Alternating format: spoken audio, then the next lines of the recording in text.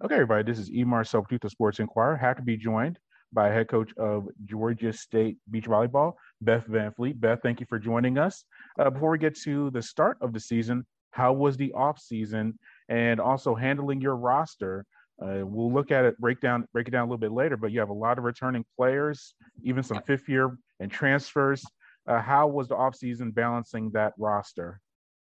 Thank you so much for having me, Marcel, and thank you so much for keeping up with our team and our program. Our preseason, our off-season was really intense this year. It was great to get back to more normal conditions post-COVID years, and being able to have 4 fall dates. That really helped us to figure out some partnerships and some pairings and some chemistry. We definitely have a strong class of returners, and we now have 3 freshmen and 4 grad students as well that are new to the roster that are all making a big impact as well. Yeah, and who are some of those top returning players? I know you have several all conference. Well, before we get to that, let's talk about that. You're in a new conference now, Conference USA. Yes. New conference, new teams. What's that been like for you with having a new setup for your program? Sure. We have been anticipating this with the development of the CCSA. Once the CCSA started expanding, that had been the goal to eventually divide into 2 conferences with either CUSA taking over or Sunbelt. So in this case, Conference USA decided to adopt. And so we're very excited to stick with that group of teams that we've been playing with for the last couple of years. So very much what our conference tournament looked like last year. It was split into 2 different brackets.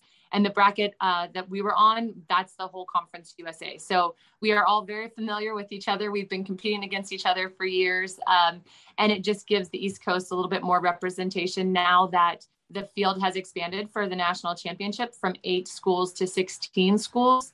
And we've got automatic qualifiers. So we really had ourselves in position with the Conference USA to be ready for that jump with the sport. Yeah, you mentioned the West Coast teams, obviously and even the Midwestern teams in the state of Texas. Will you be able to still get competition against them, or will it be a little bit tougher now with the schedule? Oh, yeah.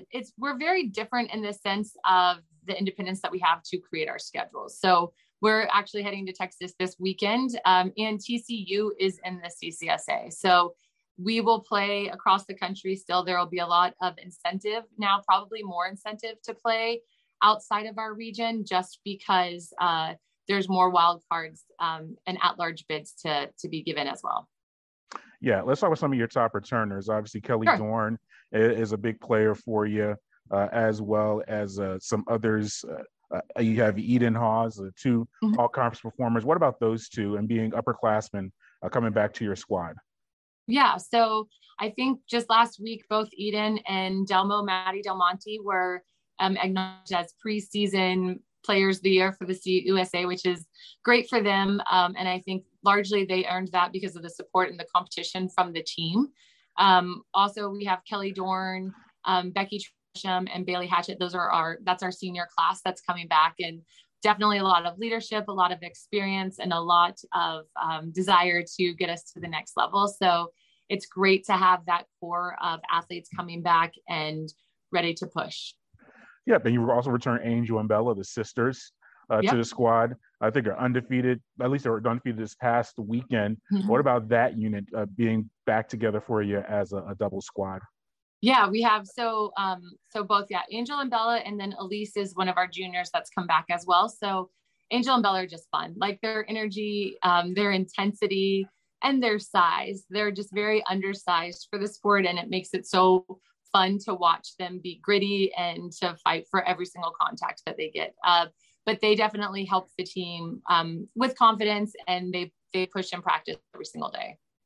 Yeah, and you just participated in the Green Wave Invitational in New Orleans. What were some takeaways from those matches, just getting back onto the court against other competition? Yeah, so we got to play some really, really strong teams. Tulane looked great, LSU looked great, and both Spring Hill and Nichols have continued to improve, and they're looking pretty strong as well. Our biggest takeaways are finding consistency with our pairings and consistency with our offensive and defensive systems. So that's really what we've been focusing on this week. We want to be extremely gritty defensively, and we want to be very gutsy and take some risks offensively. So a lot of that is just allowing the athletes to find the comfort in their partnerships to take up that space. And that's something that we'll be working on all season long. We have a very long, well, it's a short season, but we have a lot of games within that short season. So every single match is vital and important to us. And the more we can learn and transfer what we've, where we've messed up and where we've succeeded in the previous match, the more we learn and the stronger we get. Do you still rotate players in different pairings, or when do you get to the point where you want to have these players consistently playing together in match competition and get them ready to progress through the year? They would all love to have the same partner for the entire season. I think there's so much benefit, especially for women playing beach volleyball, to have that consistency with their partnership. So that's always a really important piece for us as coaches, is to figure out partnerships early, but we're also human and we don't always get it right. So we have to make adjustments when we see that partnerships aren't working. For example, this past weekend, we had to work around a couple of injuries. So some of the pairings are a little bit different going into this weekend. So there's always a couple of obstacles, and beach volleyball players in general are fantastic at adjusting to whatever happens. I think because there's so many unknowns in our sport. You might show up and play in the rain. You might show up and play in snow. You might show up and play in 90-degree weather. And we have to be mentally and physically prepared for all of that. And I think that ability to adapt comes in so many different ways. And I think it's a lifelong lesson that humans who play beach volleyball can learn and kind of ingrain into the rest of their lives. Yep. And then lastly, you have the Horned Frog Invitational, or the event again that TCU is hosting, Horned Frog Challenge. What do you expect this weekend? You're facing familiar foes, as you mentioned. What do you want to see the team do well to come out with victories? We're going to show up and we have to fight. There is not one easy duel this weekend. And in fact, most of our schedule, there's not. All of the teams at the collegiate level continue to press and grow and challenge each other. So this is really just going to be a test of our heart and a test of our training. And we have put in the hours, we put in the time. We are mentally and physically prepared, and we now just get to go out and perform. But there won't be one easy point that we're going to play this entire weekend. And I think being ready for that challenge, especially because we're going into a 5-duel weekend. Most of the weekends we'll only play 4, but this is a 5-duel weekend. So it's a little bit more grueling. Recovery is a little bit more important. And turning around from one duel to the next is also going to be critical for our success. Beth, thank you for your time. Greatly appreciate it. And we'll continue to talk throughout the year. Thank you so much for keeping up with us, Marcel. We appreciate it. All right. Thank you.